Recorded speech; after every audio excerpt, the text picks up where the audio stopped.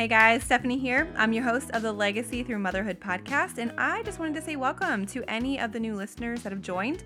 And I also want to update you guys. We actually have a brand new little 9-month-old girl in our home. She is a foster baby, and she is absolutely beautiful. And if you don't know, we have 4 boys, so the fact that I have a girl right now is just so fun. And I have a problem with buying her clothes because they are the cutest things I've ever seen. My boys pretty much live in just like a t-shirt and jeans, so I don't get super fancy with them. But her, oh my goodness. I went to Target and got all the cute matchy stuff and the bows and the whole nine. So that has been really fun. But let's go ahead and jump into our topic today, which is finances, because I know you guys are very excited. This has been one of the hottest topics that we are talking about. So if you have not listened to episode 003, Honesty in Your Finances, it would be a really good idea to go back and listen to that first. These finance episodes are really designed to just build off of one another. And since we only do it every 5 weeks, it gives you kind of like a 5 weeks just to build routines and practice the action items, just so that you're ready when that next episode comes out, just to be able to start laying on those next steps. And today, we are going to start the conversation on wealth building. This will be part 1 of this conversation, and in 5 weeks, I will be releasing part 2. And there are a couple of reasons why I want to have this conversation to begin with. And the first reason is that I want to do a little vision casting for everyone who isn't really at a point in their finances where building wealth seems possible. And for some of us, the concept of building wealth is such a distant thought that it doesn't even feel like it's possible for it to even be a part of your story. And you feel like wealth is for other people. The paycheck to paycheck grind is just where you feel like you will really live your entire life in, no matter how hard you work. And you just cannot imagine a way out. And if you are here, I want to encourage you to be mentally tough, to make the sacrifices and to just continue to grind, because the choices you are making now and the effort you are putting in today is the starting point for your wealth building journey. And you will look back and appreciate the grit you showed as you're using your wealth to impact those around you who are in these early stages, okay? And I talk a lot about self-limiting beliefs around money in my previous episode, so that would also be a good one for you to go ahead and look back if you really struggle with the mindset of being stuck or feeling stuck. But I also want to talk about building wealth to answer some common questions like, is it even biblical to acquire wealth? Jesus has so much to say about money, but I think sometimes the message being pushed out by the big C church has gone a little overboard, making it feel like being poor is noble and then being rich is evil. If you are successful financially, then that obviously means you put your focus on the wrong thing and climbed some kind of ladder, and you most likely made climbing that ladder your idol. I don't think churches necessarily preach the sell everything and move to Africa narrative, but it's definitely against living this American dream of chasing fame and fortune, which, fair enough. But I honestly wonder if the church has impacted the potential of its kingdom with this narrative. Like, when people reach some kind of success, the way America has defined success, does that mean automatically that they have idolized something other than God? Or is there a way to build an empire and keep God at the center of it? I mean, money is a tool, right? It's neither good or evil by itself. So having a lot of it or a little of it doesn't really matter. It is the heart and how you use those resources that can be used for good or evil. And it's just simply a tool. And Dave Ramsey says that wealth just magnifies who you are already. If you are selfish and undisciplined, well, wealth is going to reveal that on a larger scale. It will show that you are very selfish and very undisciplined.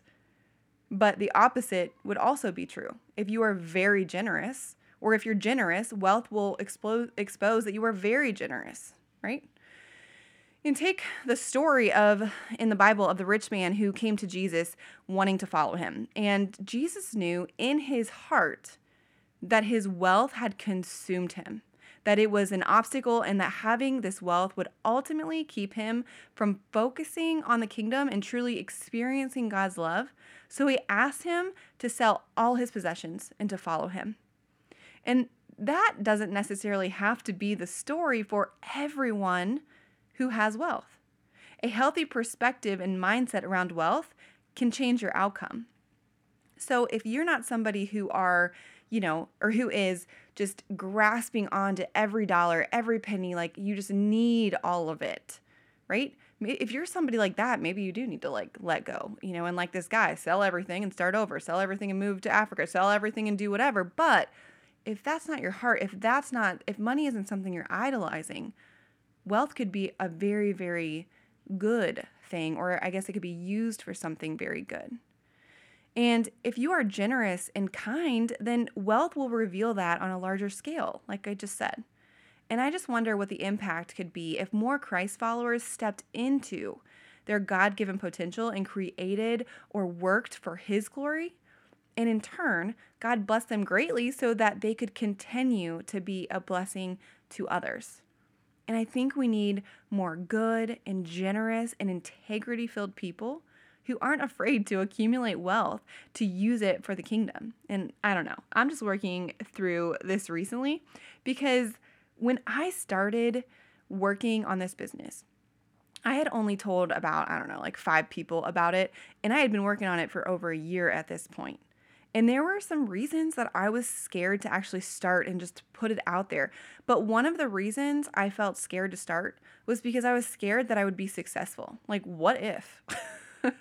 And I know that sounds so dumb, but I am so serious. I had such a fire in my heart to just create this huge platform to love on and speak life into moms. And once this idea was put into my heart, I really, really felt for the first time in my entire life, like this is where my passion and my talents kind of came to a head. And I felt like this is where I step into the call that Jesus had on my life.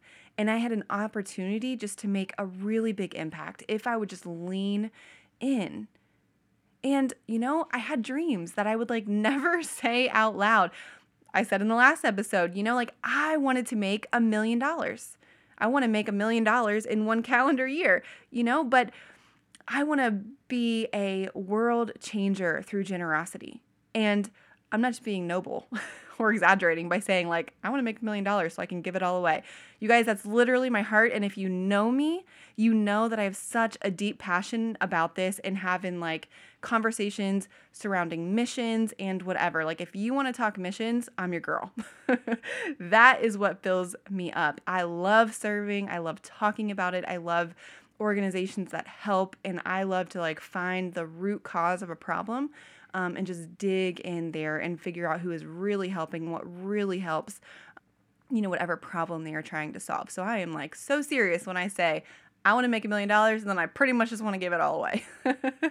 So anyways, but I also, I have dreams of speaking on stages in front of thousands, and not for fame, but to hopefully have moms hear exactly what they need to hear in that specific moment. I've sat in the seats of being one of thousands of other speakers who have just spoke in exactly what I needed to hear in that moment. I have dreams of generational change being made through this business, and for a ripple effect to start with me and to let God use me as a platform to change lives. But you guys, I literally sat on this for a year thinking, well, if I became successful, then people are going to judge me. They would think I was just chasing attention and publicity. I felt like they would think, wow, she's finally a stay-at-home mom and now she's giving up time with her family or whatever it might be. And I really struggled with all of this until I realized, you guys, we got to stop playing small. When I say play small, I just mean we need to stop stunting our potential. And if you guys, if you are just meant to be a mom, then girl, step in to being that best mom that you can be and lean into teaching your kids all the things. Become the best version of yourself so your kids see what a healthy adult looks like. Invest in your relationships so they can see what healthy relationships look like. If you are called to be a teacher, stop feeling guilty that you are leaving your kids. Miss them. Sure, we all do. But I know teachers who are I am just a better working mom. Insert like nurse here, financial planner, zookeeper, I don't freaking care. If you are someone who loves their children with all of their heart, but just feel like the career you are in is also where you're meant to be, and you're meant to just be teaching and giving and loving on people, then girl, go for it and leave the guilt at the door. Seriously. And find a good place where your kids are being poured into and just do the dang thing. Are you a mama that wants to start a business or be a part of a business? Girl, go for it. Clarity is so hard. When everyone around you is telling you to do 1,500 different things, you should be the one home to raise your kids. You should work so that you can contribute to the household. You should take off time when the kids are little. You should work while they're little so you can stay on track for retirement. Don't forget, if you work, that you're going to get that pension. But don't start that business. You don't have the time. Actually, follow your dreams. Hey, you should probably vaccinate your children. Actually, don't vaccinate your children. Maybe you should homeschool or unschool. Send them to a public school. Let them watch TV and play games so they're tech savvy. They're going to need that in this technological world. But don't let them watch too much TV because it fries their brain. Make sure you put sunscreen on them so they don't get skin cancer. Wait, actually, sunscreen gives them cancer. Oh my God. Just breathe. This is why it is so important to just step away and freaking think for 2 seconds without all the noise. Who are you? Who are you? Who did God make you to be? Did he make you light up as a stay-at-home mom even though it is so hard? Did he make you light up being a teacher and teaching the next generations? Did he make you business-minded and you want to create something good from the ground up? Who are you? No matter what you choose to do, you are going to have to sacrifice something in some way, shape, or form. But whatever you decide to do, whether it leads you on a path of less money, honestly, or more money, let me remind you of this. It is much easier in America, especially, to earn a lot of money than it is to accumulate wealth. And there is a big difference between the two, even though they both sound like the same thing. Number one, just because you don't make millions doesn't mean you can't build wealth. Like I said in the Honesty in Your Finances episode, which is episode 003, and I would, again, encourage you to go check it out, I mentioned having margin in your finances is a prerequisite to building wealth. Also, though, if you want to build wealth, stop consuming so much. Wealthy people are wealthy because they don't spend every single dime they have. They invest and they have money working for them. If we spend $1 a day, it is worth $1, no more, no less. But if we save that dollar and have it be worth 50, I don't know, in the next 30 years or whatever, then the patience and discipline is where the wealth generation starts. When we can switch from throwing away money into leases, which is probably the worst possible financial decision that you can make, car payments, high-end items to keep up with the Joneses, and even McDonald's all the dang time, when you can use those dollars to save or invest in something that puts your money to work for you. This is a concept that is difficult to grasp when you are in the grind of just trying to make it to the next month. So we are going to start talking logistics here. How and when does wealth become a financial goal and not just an aspiration to achieve one day? Let's talk about some things that have to fall into place before the building wealth conversation even makes sense to have. You guys already know I am a Dave Ramsey fan, and if you haven't listened to that, I've said it 14 times now, Honesty in Your Finances episode, or if you're not in our Facebook group yet, then the way our family got out of debt was by following Dave Ramsey's methods, and we know so many people who have been successful using his methods, so we aren't going to reinvent the wheel here, and we ain't going to try to fix what ain't broke, you know what I mean? So, first off, you can't be in consumer debt and simultaneously build wealth. You're kind of robbing Peter to pay Paul at this point, and it doesn't make sense. So you've got to take care of yourself first. It's kind of like the airplane rules, give yourself oxygen before you give someone else oxygen if something happens. but that way you're in, so you're in a position to help someone. So let's talk about how to get there, because I think most people have the aspiration to build wealth, but just might not know how the steps to get there. And these that we're getting ready to talk about are Dave Ramsey's baby steps that we personally went through as a family. And I will link to these in the show notes. His website is amazing and has so many resources. And they are also laid out in his book called The Total Money Makeover. Okay. And the first step is getting a $1,000 emergency fund. So let's chat about this and why this is an important first step. An emergency fund is for, wait for it, an emergency. A part for your car that you have to get in order to keep it running. An unexpected hospital visit, etc., whatever. Now, a lot of people will argue this method in one of two ways. The first way is just to ignore it. I mean, you haven't had an emergency fund ever. And you get excited about, as we start having these conversations about just getting out of debt. So you just pay that extra couple $100 towards your debt and just hope and pray that an unexpected emergency doesn't happen. Well, the problem with that is that, y'all, something's going to happen. You know it. A kid's going to get sick. You're going to get sick. A tire gets flat. Your water main blows, whatever. So when these happen and you don't have an emergency fund, guess what happens?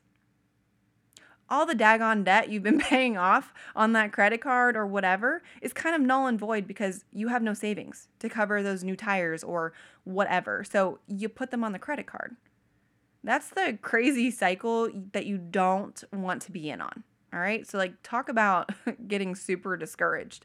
But if you have that $1,000 on the side and now you're working like crazy to pay off your debt, then if something comes up, you take $400 or whatever out of your emergency fund and you go back and spend it on whatever you need to spend it on.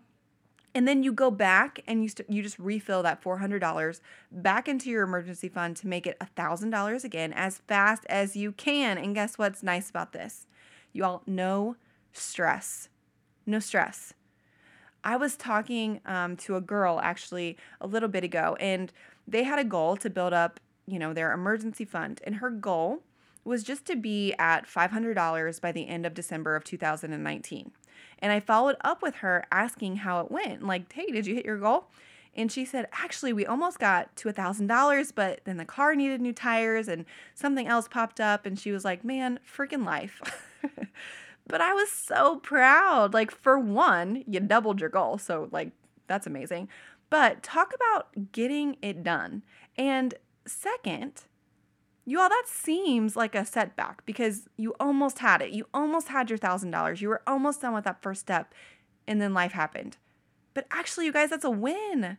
How amazing. How amazing does it feel to need that $400 or, however much tires cost, and be like, here you go. Go to your bank account, withdraw $400 and pay the people, right? I mean, sure, it dipped into your savings, but at least you had it. And that's a much different feeling than just adding it to your credit card and ultimately just paying interest. I mean, you needed $400 worth of tires and you paid $400, not, $450 after interest was added on a credit card. My point is that having a savings is a way to feel like you're winning with money early on in this process. You get that shot of dopamine even when you have a setback, which helps you helps you stay determined and on track. And the second way that people kind of dismiss this whole $1,000 emergency fund is that they don't believe that $1,000 is enough. And they want to keep, $2,000, $5,000, $10,000 in their savings. So here's the deal, you guys. Let me just throw it out there. $1,000 is absolutely not enough. It's not enough. It is an inadequate emergency fund. This is just a starter emergency fund that acts as a good enough kind of safety net for you while you get to work on your debt. Inadequate savings is 3 to 6 months, which that's baby step number 3. Okay, so we'll get there. That variation for that 3 to 6 months. So some people are like, why? Like, what do you do? 3 months, 6 months, what? That variation is basically because it just depends on your situation. If you are a family living off of one income, then you're probably going to want that 6-month cushion. If you are both making an income, then 3 to 4 months might be adequate, because if someone lost their job, you would still have, an income to scrape by with. And if you are a single mom or a single dad, then 6 months honestly is probably ideal for obvious reasons, but that is just a personal decision on your part. But here's the fun and rewarding part. And I may be like a nerd for calling this fun, but it gets me excited. If you sat and added up all your payments right now, mortgage, utilities, payments due, on the debt that you have, the cost to run your household, whatever, you may have a $3,000 a month going into payments alone. That means you would need $9,000 for a 3-month savings, right? $3,000 going out every month. You need to save for 3 months. You need $9,000 to cover all of your expenses. But think about it. If you had no consumer debt, and you guys, this does not include your mortgage, remember, the amount going out would be dramatically less. Let's say $2,000. So now, because you've gotten rid of all of your consumer debt, you only owe $2,000 a month when that includes your mortgage and your household and whatever else. So now your 3-month savings is only $6,000, right? So your 3-month savings, you only have to save up $6,000 for that to be in full effect. So your money goes further. So if you have a lot of extra savings now, but are saddled with, consumer debt, how freeing on your wealth building journey would it be to just use that savings to knock off a third of your monthly financial obligations in just one shot? I mean, huge. Okay, so once you have your emergency fund, once you got that $1,000, now what? Well, now you begin with your debt snowball, okay? Your debt snowball is set up like this. You list out all of your debts outside of your mortgage, remember that comes later, in order from smallest to largest according to their balance, not their minimum payment, not their interest rate, their balance. And I want to have a side conversation really quick, you guys, because I've gotten this question a couple different times. If you have debts and collections, Dave will typically say that those do not go in your debt snowball. And listen, I have only heard him speak on this topic a couple of times, and we haven't personally had this issue. So just, take it for what it is. But his advice has basically been that if you have loans and collections, then just let them be for now, because they are already there. And debt collectors will call you and they will try to threaten you and scare you, but you guys just don't listen to them. Seriously. just let them, just hang up on them. It's fine. You need to take care of your 4 walls first. Do not pay the money that you have for your mortgage towards those loans and collections. Once you are done paying off your snowball, then you can look at each of the loans you have in collections, and here's kind of the basic rule of thumb. If they're $300 or lower, you're just going to pay those off. Here you go, $300, $150, whatever. All those little loans, once you're done with your snowball, pay them off. If the balance is higher than this, if your balance of a loan in collections is higher than $300, you should offer them half of what the balance is in cash, with the written understanding that it will be paid in full after making the payment. And you guys, if you do not get it in writing, then that conversation never happened. Okay? Also, don't ever give them your checking or debit account numbers so that they can withdraw the amount you discussed, because they will tell you they're only taking, I don't know, if you owed $5,000 on a loan and you offered them $2,500 in cash, right? Then you're going to tell them that they can have that, and then you give them your banking number, and they'll be like, yeah, I'll only take $2,500. Do you think they're actually going to do that? No. They will legitimately debit $5,000 from your account. Apparently that's a thing, and that's crap, but it is what it is. So protect yourself and pay in cash and get things in writing. Okay? So anyways, back to the debt snowball. Once you have your debts outside of your mortgage and the stuff in collections listed smallest to largest according to their balance, you will just start attacking the smallest one. Every spare penny goes towards that balance.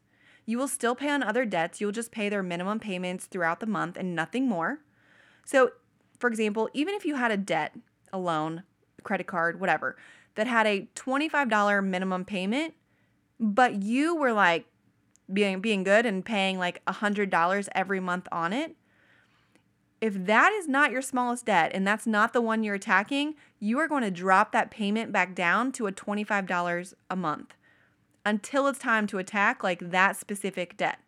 And this is designed this way for a couple of reasons.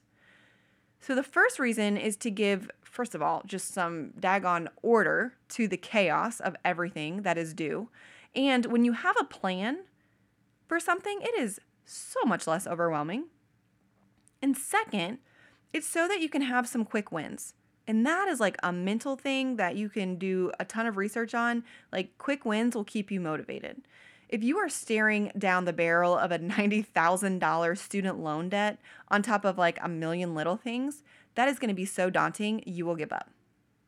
But if you are staring at an $800 loan or $1,500 credit card or even like a $3,000 bill, well, with a budget, laser focus and some sacrifices on your, probably frivolous spending, you can eliminate that fairly quickly. And third, the debt snowball is set up so that once the smallest loan is paid off, you can now take that previous minimum payment and put it towards the next loan payment. And ultimately, it begins to compound as you make your way through your debt. Hence the name snowball, right? It gains momentum so that when you finally do come head to head with the major loan at the end, you have some serious cash to throw at it in big chunks instead of like trying to nickel and dime it for 30 years, right? So once you finish up your debt snowball, you are going to want to look at those loans and collections and deal with it like I talked about earlier. And maybe I'll do like I'll do more research on that and maybe do like a live in our Facebook group surrounding that if you guys have more questions with that. So now what? Once you've paid off your consumer debt, now is the time to start your adequate savings of 3 to 6 months. And like I said in the beginning, this is kind of up to you and your circumstances. But now you get to add up all of your payments that you have left, which should be a much more reasonable number now that all of your consumer debt is gone.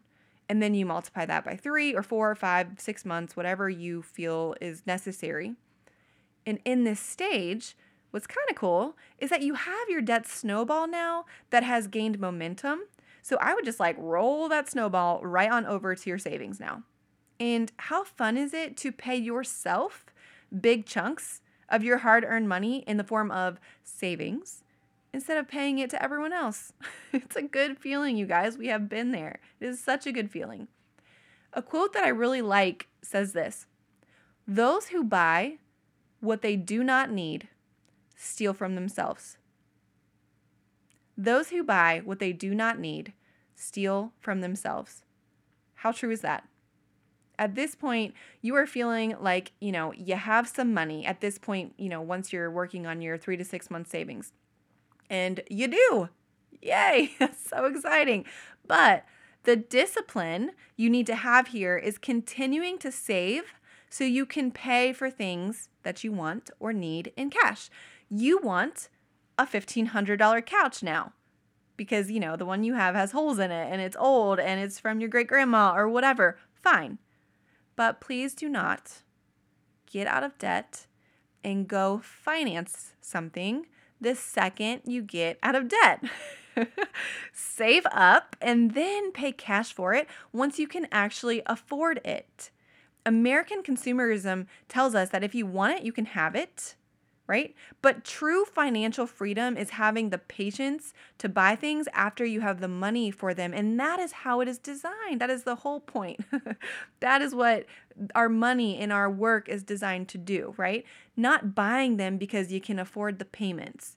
I think it's Millionaire Next Door. That book basically talks about that people who don't have wealth or, poor people or who the heck knows.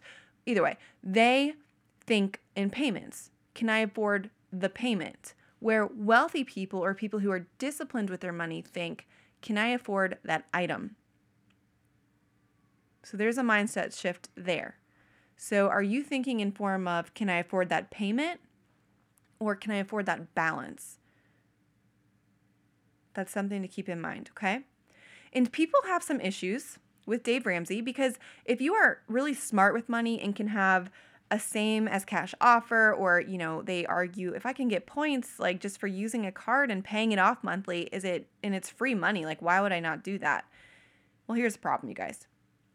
You did not. I did not. We did not get into the situation we just got out of because we had self-control with money.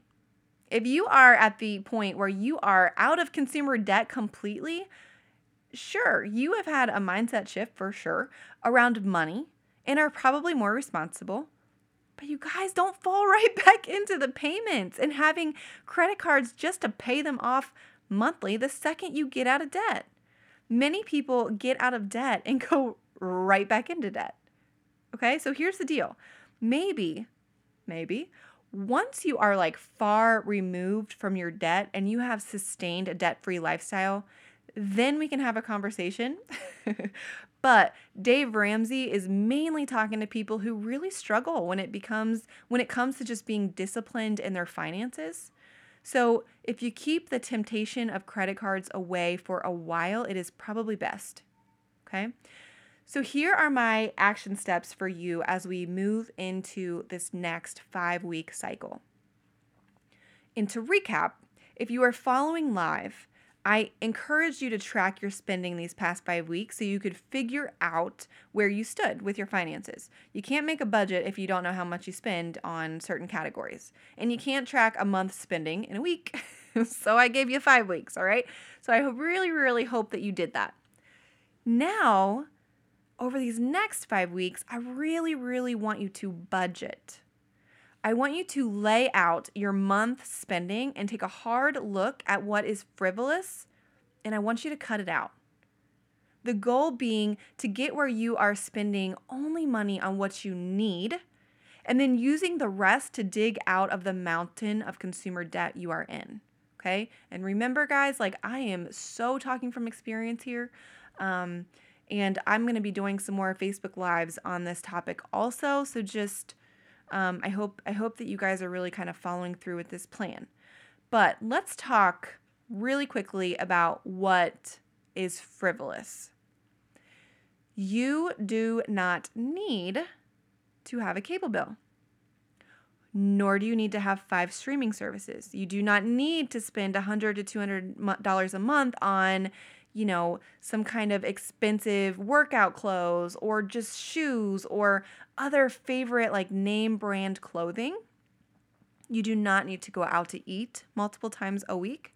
You do not even need a car with a payment when you can buy a perfectly reliable car at like a car auction for $1,500. Y'all, I know this is extreme, but this is something, the car, that we did personally to cut out a chunk of debt on our journey, and it was a game changer. I talked about my story and our story in a Facebook Live I did on our group, and yeah, guys, we had bought an Audi and a Kia Sorento, and they were newer, and on top of like the dream house that we wanted, you guys, we just didn't even play around. We just went straight there. And we ended up, when we got serious about getting out of debt, we sold my husband's dream car. And guess what? We lost money on it. I think we had to pay like 3 or 4 months after it was gone. But it was also a huge weight lifted. So just because you might lose a little bit of money on a car doesn't mean it's still an asset.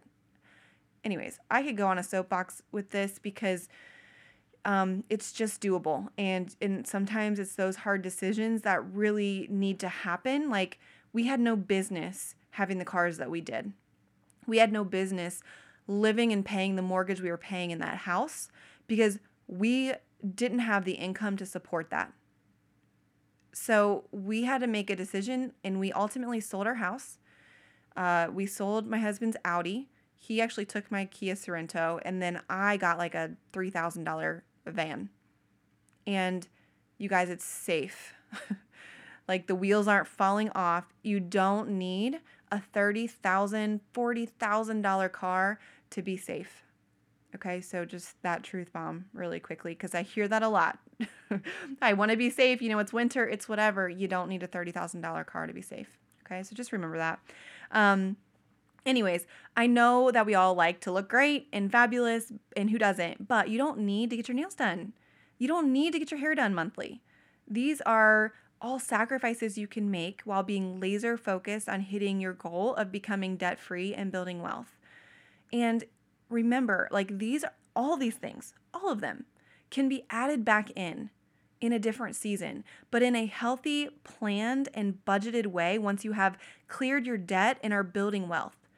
This is a season of focus and growth, and it takes grit and determination, but it is so rewarding, you guys. Like, people ask me how I became a stay-at-home mom, and I will tell you, like, we sold our cars, we sold my dream house. Like, we just did all of those things, and I just can't tell you enough that my kids, my 4 boys and our little foster girl, run up and down these hallways, and this house is half the size of our old house, just like they did in that house.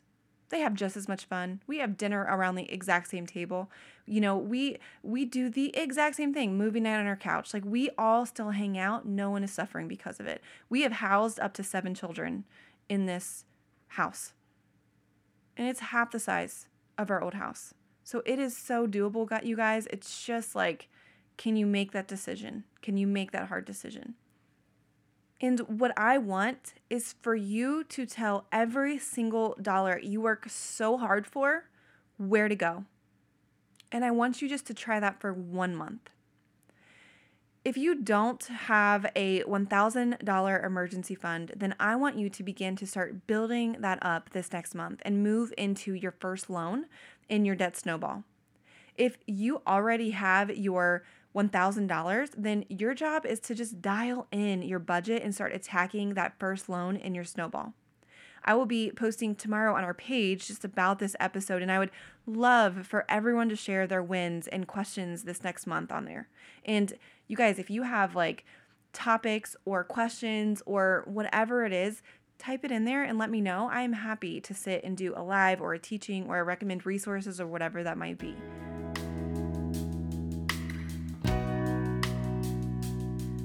All right, guys, so on the next finances episode, we are going to continue talking through these baby steps. We will talk about retirement and college savings and ultimately building wealth and giving abundantly. This is going to be an exciting episode because I think everyone aspires to be able to get to this point. But first, we just need to clear the waters of our debt so that we have a clear path on how to get to this point. And I am so excited to walk with you in this financial journey and help you find your grit while completely covering you in grace. Did you know that there is a Facebook community built around continuing the conversations we have had on this podcast? Go to the Legacy Through Motherhood community with Stephanie Sims to stay connected on a more personal level. Also, follow me on Instagram at legacy_through_motherhood. And remember, you guys, whatever goal you are crushing or whatever thing you are struggling with, you are already enough.